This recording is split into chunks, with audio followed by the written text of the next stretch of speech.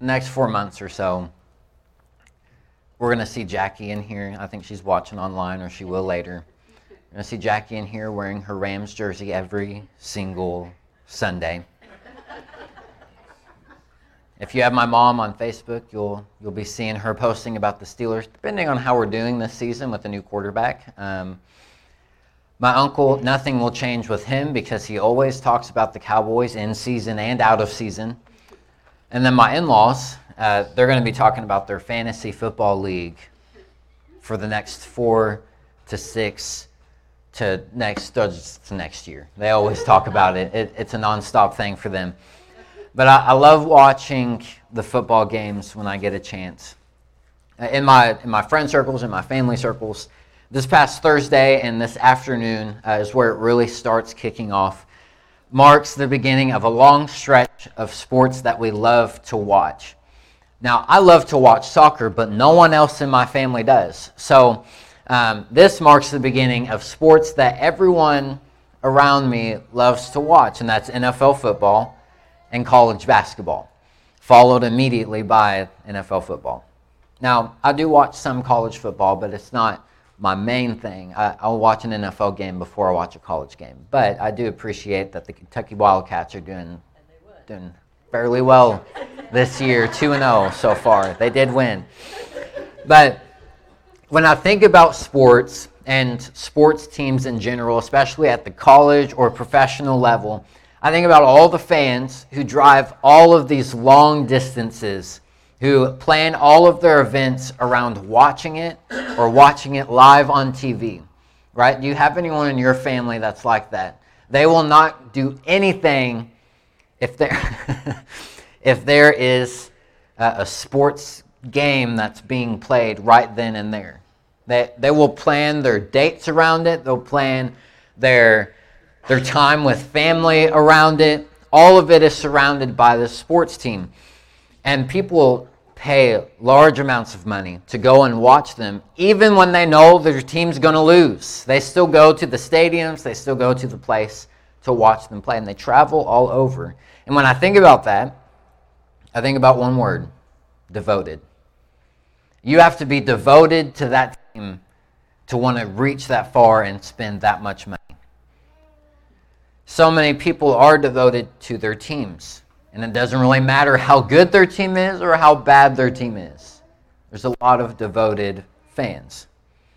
Now, I don't have kids yet, and you guys know this about me. But when Chloe and I decide to have kids, I'm just assuming, by the grace of God, they will have some type of athletic bone in their body, because Chloe played softball and basketball. I played soccer, and I'm just assuming that somewhere in the genetics, it will set them up for success in sports. Granted, we've already talked about it. They're probably not going to choose soccer, softball, or basketball, but they will be athletic. Now, they might not even want to play, and that's completely fine. We're open to that. It will be heartbreaking for us, but we're open to that. We're not wanting to participate in sports. But if they do get involved in sports, no matter what type of sport, no matter how boring the sport may be, we will be devoted to that team, because that's the team that our kids will play on. And many of you here, and I'm saying this for a reason, because the sermon can take two different directions in your mind and in your heart, and I want to make sure that you know where mine's coming from. Many of you here are devoted to the Lord. You've expressed that. You've shown that over and over again. You have a deep devotion to the Lord. Now, if you're not devoted to the Lord, and I just don't know about it, and you've just been playing the game of showing me, this series is going to hit you different. This series that we're starting today is going to very much affect you differently than if you are devoted to God. But what I want to stress is the importance of deepening your devotion to the Lord, no matter where you're at in life. So I want to encourage you to continue to push through and stay devoted to God, no matter what happens in your life. And it's my prayer that you are encouraged when you leave every single Sunday throughout this series to deepen your devotion to the Lord. Today is more of an introduction to the series than anything else. the sermons to follow this series will be how you get more devoted to God. Today is dedicated to the why you even devote yourself to the Lord in the first place. So, Jeremiah chapter 2, the Lord talks about the devotion of the people of Israel to the Lord in this chapter. And if you know anything about Jeremiah, this isn't going to go great. So Jeremiah chapter 2, starting in verse 1. The word of the Lord came to me, "Go and proclaim in the hearing of Jerusalem. This is what the Lord says. I remember the devotion of your youth, how as a bride you loved me and followed me through the wilderness, through a land not sown. Israel was holy to the Lord, the firstfruits of this harvest. All who devoured her were held guilty, and disaster overtook them, declares the Lord. Hear the word of the Lord, you descendants of Jacob, all you clans of Israel. This is what the Lord says. What fault did your ancestors find in me that they strayed so far from me? They followed worthless idols and became worthless themselves. They did not ask, where is the Lord, who brought us out of Egypt and led us through the barren wilderness, through the land of the deserts and ravines, a land of drought and utter darkness, a land where no one travels and no one lives? I brought you to a fertile land to eat its fruit and rich produce, but you came and defiled my land and made my inheritance detestable. The priests did not ask, where is the Lord? Those who deal with the law did not know me. The leaders rebelled against me. The prophets prophesied by Baal, following worthless idols. Therefore I bring charges against you again, declares the Lord. And I will bring charges against your children's children. Cross over to the coasts of Cyprus and look. Send to Cedar or to Kedar and observe closely. See if there's ever been anything like this. Has a nation ever changed its gods? That they are not gods at all. But my people have exchanged their glorious God for worthless idols. Be appalled at this, you heathens, and shudder with great horror, declares the Lord. My people have committed two sins. They have forsaken me, the spring of living water, and have dug their own cisterns, broken cisterns that cannot hold water. Would you join me in prayer? Heavenly Father, we ask in this moment that you speak to us, you speak to our heart. Lord, break our heart for what breaks yours. And Lord, give us grace and give us peace, but let us know what we need to hear this morning. For it's in Jesus' name. As I said at the very beginning, the series is designed to help you revive, regain, and improve your devotion to the Lord. Now, I'm not just talking about reading your devotionals and reading your Bible and all those things, spending your time here on Sunday. I'm talking about being truly devoted to the Lord in such a way that everything that you do is for His glory, for His kingdom. Because I think all of us need to improve on our devotion to the Lord. All of us are human. We all make mistakes, and so there's room for improvement for all of our devotedness to the Lord. And so throughout this series, we'll be asking questions. Are you devoted in the time that you spend with God, that it shows up in your life? Are you devoted enough in your finances that it reflects it in your checkbook? Are you devoted to God in your concern for the lost and sharing the gospel with people? Are you devoted in your prayer time and your communication with God? Are you devoted to your time of worship? I want you to ask yourself throughout these next several weeks, can I improve my devotion to the Lord? And if so, how? Can I improve in every area of my life so that everything is given up to Him and not just some? But first, you need to know why you need to be devoted, rather than just me give you all of the whats and hows of being devoted. So before we go in depth, I want to clarify a few things first. When I say devoted, I do not mean committed. Devotion and commitment are two different things. And so I want to clarify when I'm using these terms what I mean. Commitment is an option. It's a choice based on other things around you. For example, I can uncommit from something. It might be looked down upon, and that's against how I was raised, to uncommit from something, but I can uncommit from something because it's a choice. It's based on a choice. Your commitment is simply based on choice, so that means it's optional. And so if I'm asked to commit to two separate things, and it comes around the same time, then I have three options before me. I can commit to this thing, to the other thing, or commit to staying home and not going to either one of them. Right? So, for a broader example, when Chloe and I plan things, I always run it by her because she has the schedule and I don't. So, I will ask her, hey, we were asked to go and eat dinner with this couple. And then like a few hours later, this has happened before, we had another couple ask us, hey, same day, same time, you want to go out to eat with us? And so we have a decision to make. We can commit to one, we can commit to the other, or we can commit to going out on a date night for just us and not involving anyone else. And so our commitment in that moment is based on our options and our choice. Now, once we commit to one, the way that I was raised and the way that she was raised too, once you make a commitment, you stick to it. But that doesn't always work. There are times where we break our commitments because we're devoted to something else. And so we might be committed to going and eating with someone, but if someone in our family goes to the hospital, we are more devoted to our family than committed to our friends. And so because of our devotion to our family, we will go to the family. And that's generally accepted. What this tells us is that our commitment is something. It means something. But it's not the same thing as devotion. Devotion goes much deeper and further. And when you actually look at the original language, I'm not going to give you the Hebrew word for it because I can't even pronounce it myself.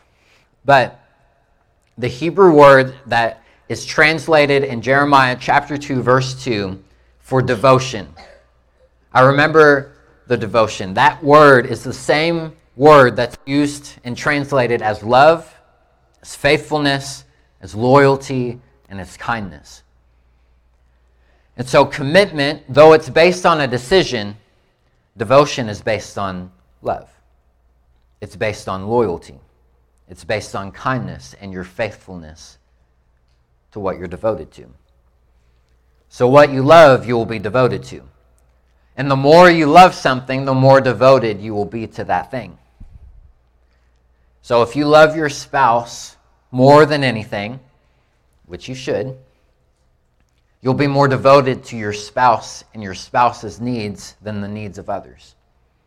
If you love your family, I know here we're all very family oriented.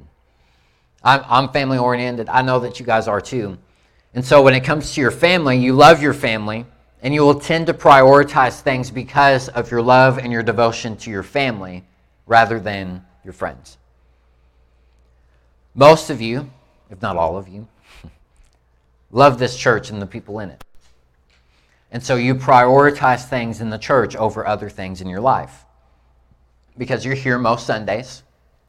If not all Sundays, you're here every Wednesday or most Wednesdays because you're devoted to the church. You love the church. You love the people in the church. And though it's necessary, church is very much necessary, and there's so many arguments that I could make in Scripture. I'm not going to spend the time. We'll do that later. But there's so much importance to being in a church family because we're created for a community. And for us to come together as like-minded believers with the same mission in mind, it's healthy for us as Christians to come together and worship together here in the same place.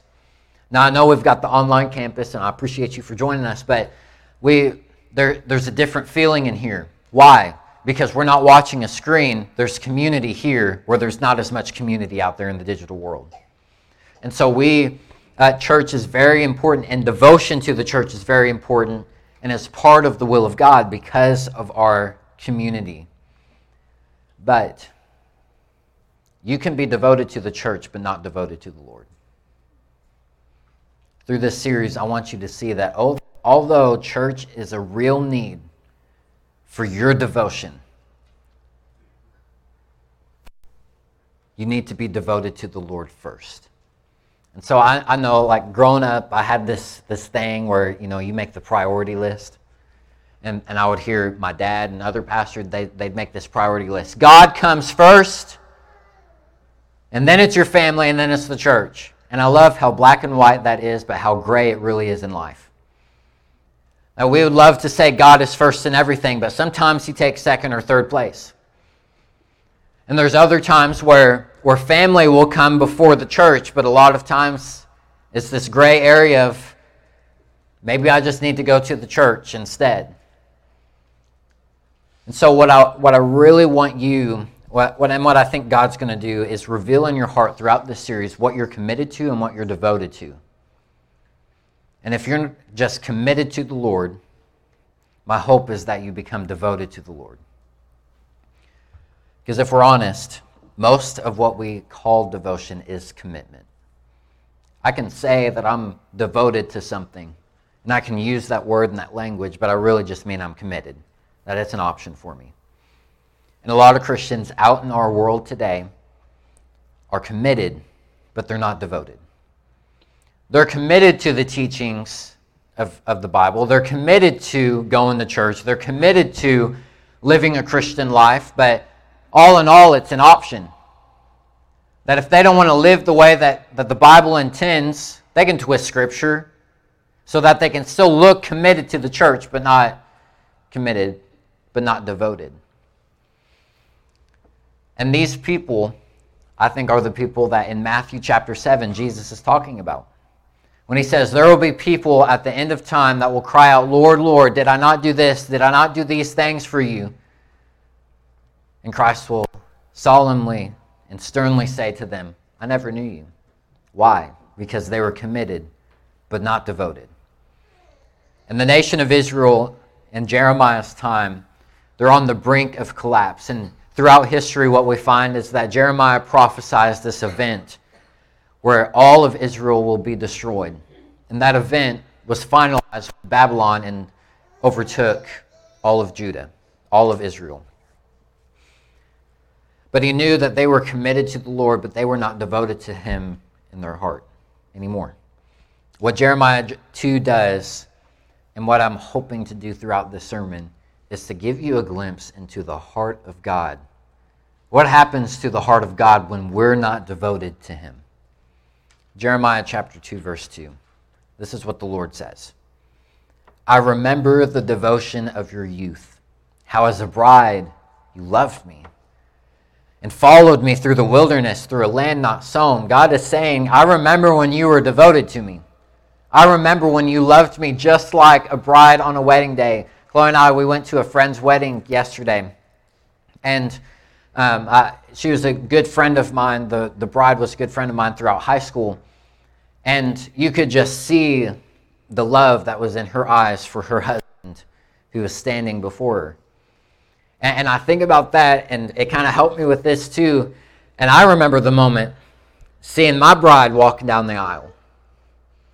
And you, if you've been married or you are married, you remember those moments. God is saying, I remember when you loved me. I remember when you were devoted to me.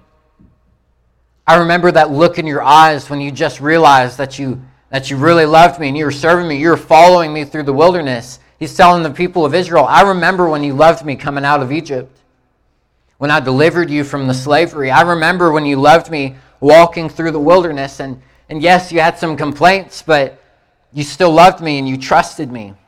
I remember when you were coming out of the promise or coming into the promised land, and though you faced so many battles and so many things, you trusted that I would take care of you and that I would give you what I promised. I remember that love. But in verse 5, he says, but fault did your ancestors find in me? What did I do to make your ancestors and to make you stray so far away from me? They followed these worthless idols. And because of that, they became worthless themselves. What happened? I think we can get to a place where we see God in all of his majesty and all of his power and all of his glory and all of his amazement. We've heard about him. We've sung about him for years, praising his name for how good he is, how powerful he is, how amazing he is, and how he fills us with awe and amazement. And we forget that God has a heart. When you think of someone so powerful, you think, oh, well, I can't break his heart. But we forget that God's heart is broken based on the actions that we commit, by the sins that we commit. And so where God is seeing this nation that has strayed so far away, God says, where's your devotion? What did I do? Why have you left me?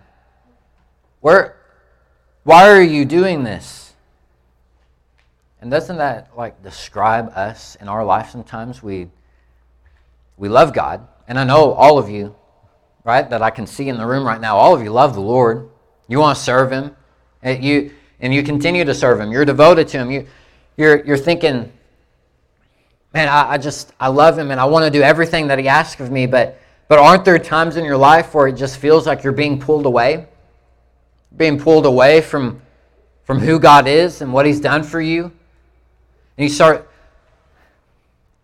start feeling that pull. A few weeks ago when we were going through our Revelation series, I said it was a fight for holiness. Well, it's a fight to stay devoted.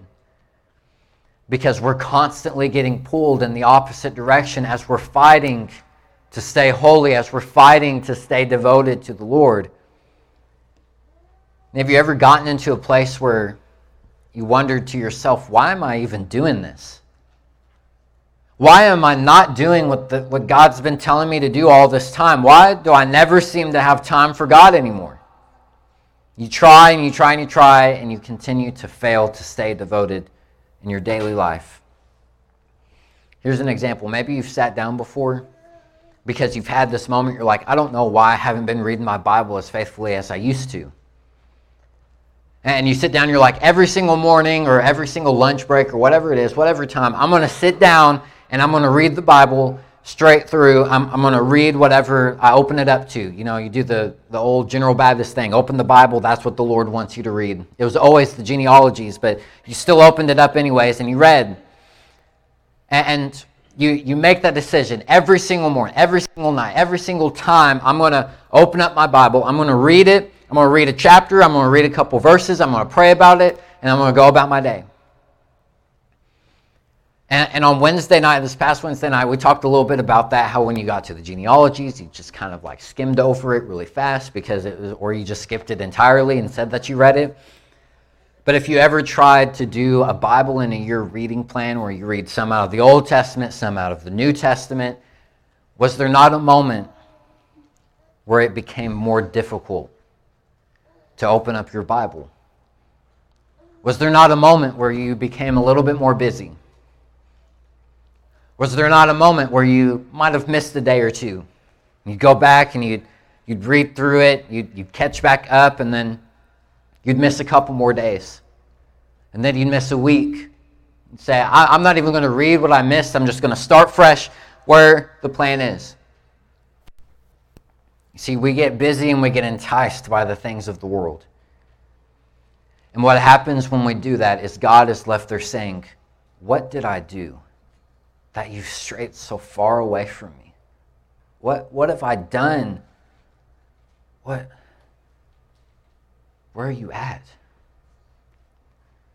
And in verse 13, he says, my people have committed two sins.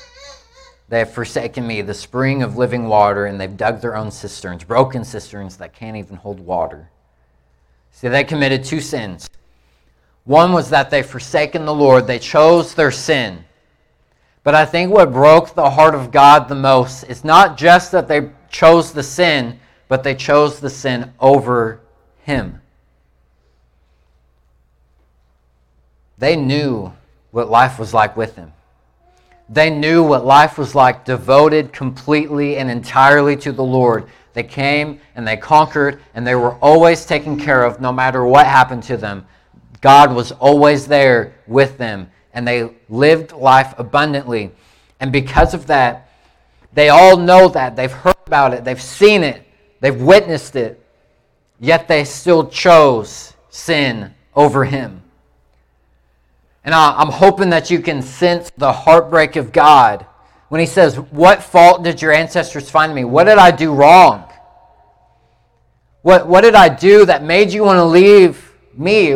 Made you want to leave me and go somewhere else and pursue these worthless, worldly things that aren't going to last?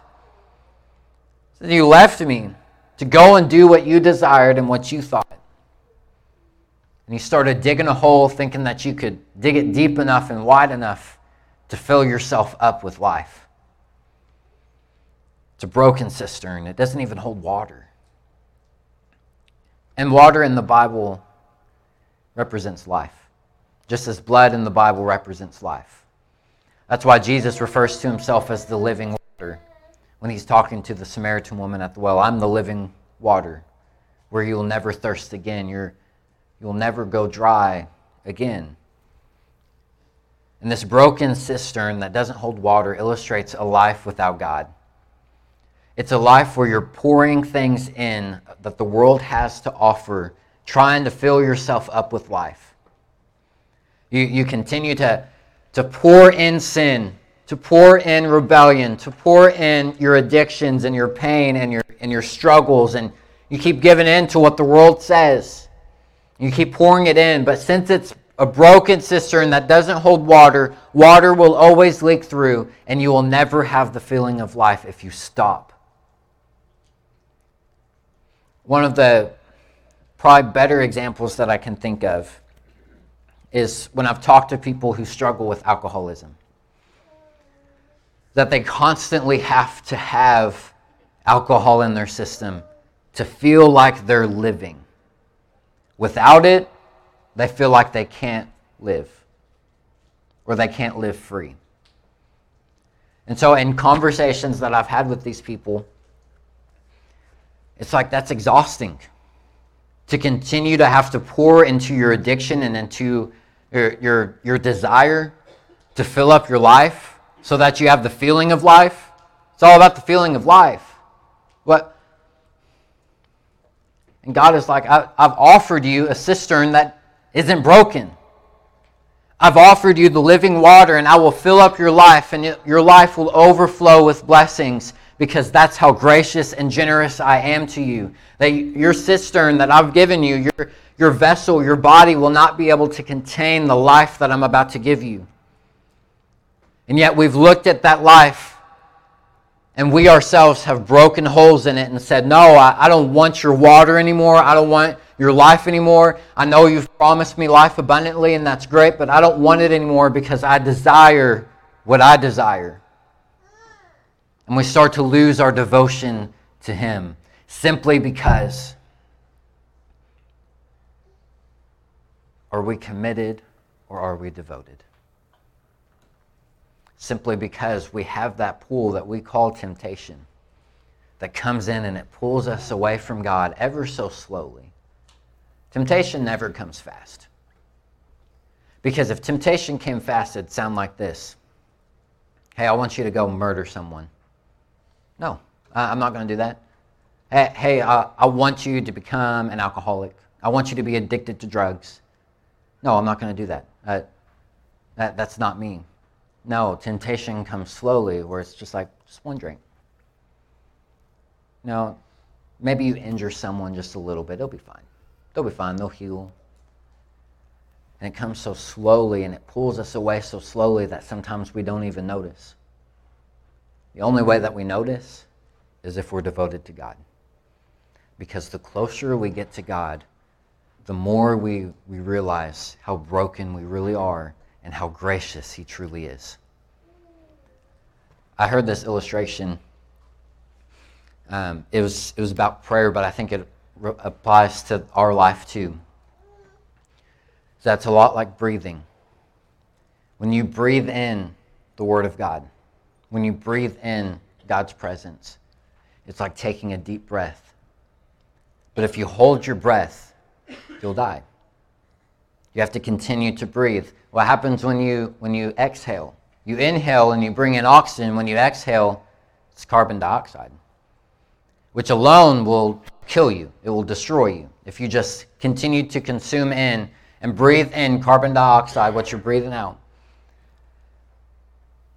And so a lot of people, they either fill themselves up and they hold their breath all week, and then they come to church and they try to breathe in more, and they can't. And so they claim that they aren't being fed by church anymore. They're not being fed by the Spirit anymore, but they're holding their breath. When you get closer to God, you start expelling all of the things that are trying to destroy you, because you're breathing in His presence, and it's a natural reaction that you exhale everything that's evil about you. That's where in Psalms where it says, find every evil way in me. When David is pouring out his heart to God, he says, find every evil way so that I can get rid of it. This is what being devoted to God is. And so to answer the question as I close, why does your devotion to God matter? Well, because God is the only one that can give you the life that you've always wanted. All of us, we desire a type of life where we can live and we can feel like we're living constantly. That only comes through God. It won't come through anything that the world has to offer. Because you fill yourself up with the things that the world offers, it's going to leak right out.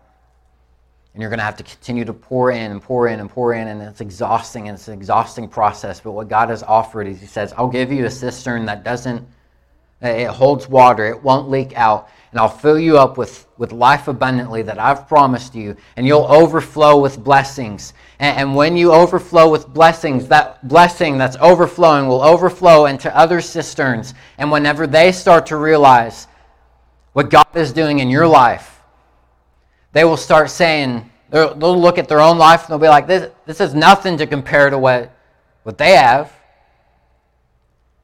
And so God says, I'll offer them a cistern too, that holds water, that holds the life abundantly. All of us deep down in our soul wants a life that is fulfilling. But so many of us look in the wrong places. We build our own cistern of wealth, of traditions, of dreams and goals, of our desires, our fleshly desires. And throughout all of those things, some of those things are good, some of them aren't. But all in all, God is better. God is for you. He's pursuing you, and He still loves you. But most importantly, when you're devoted to the Lord,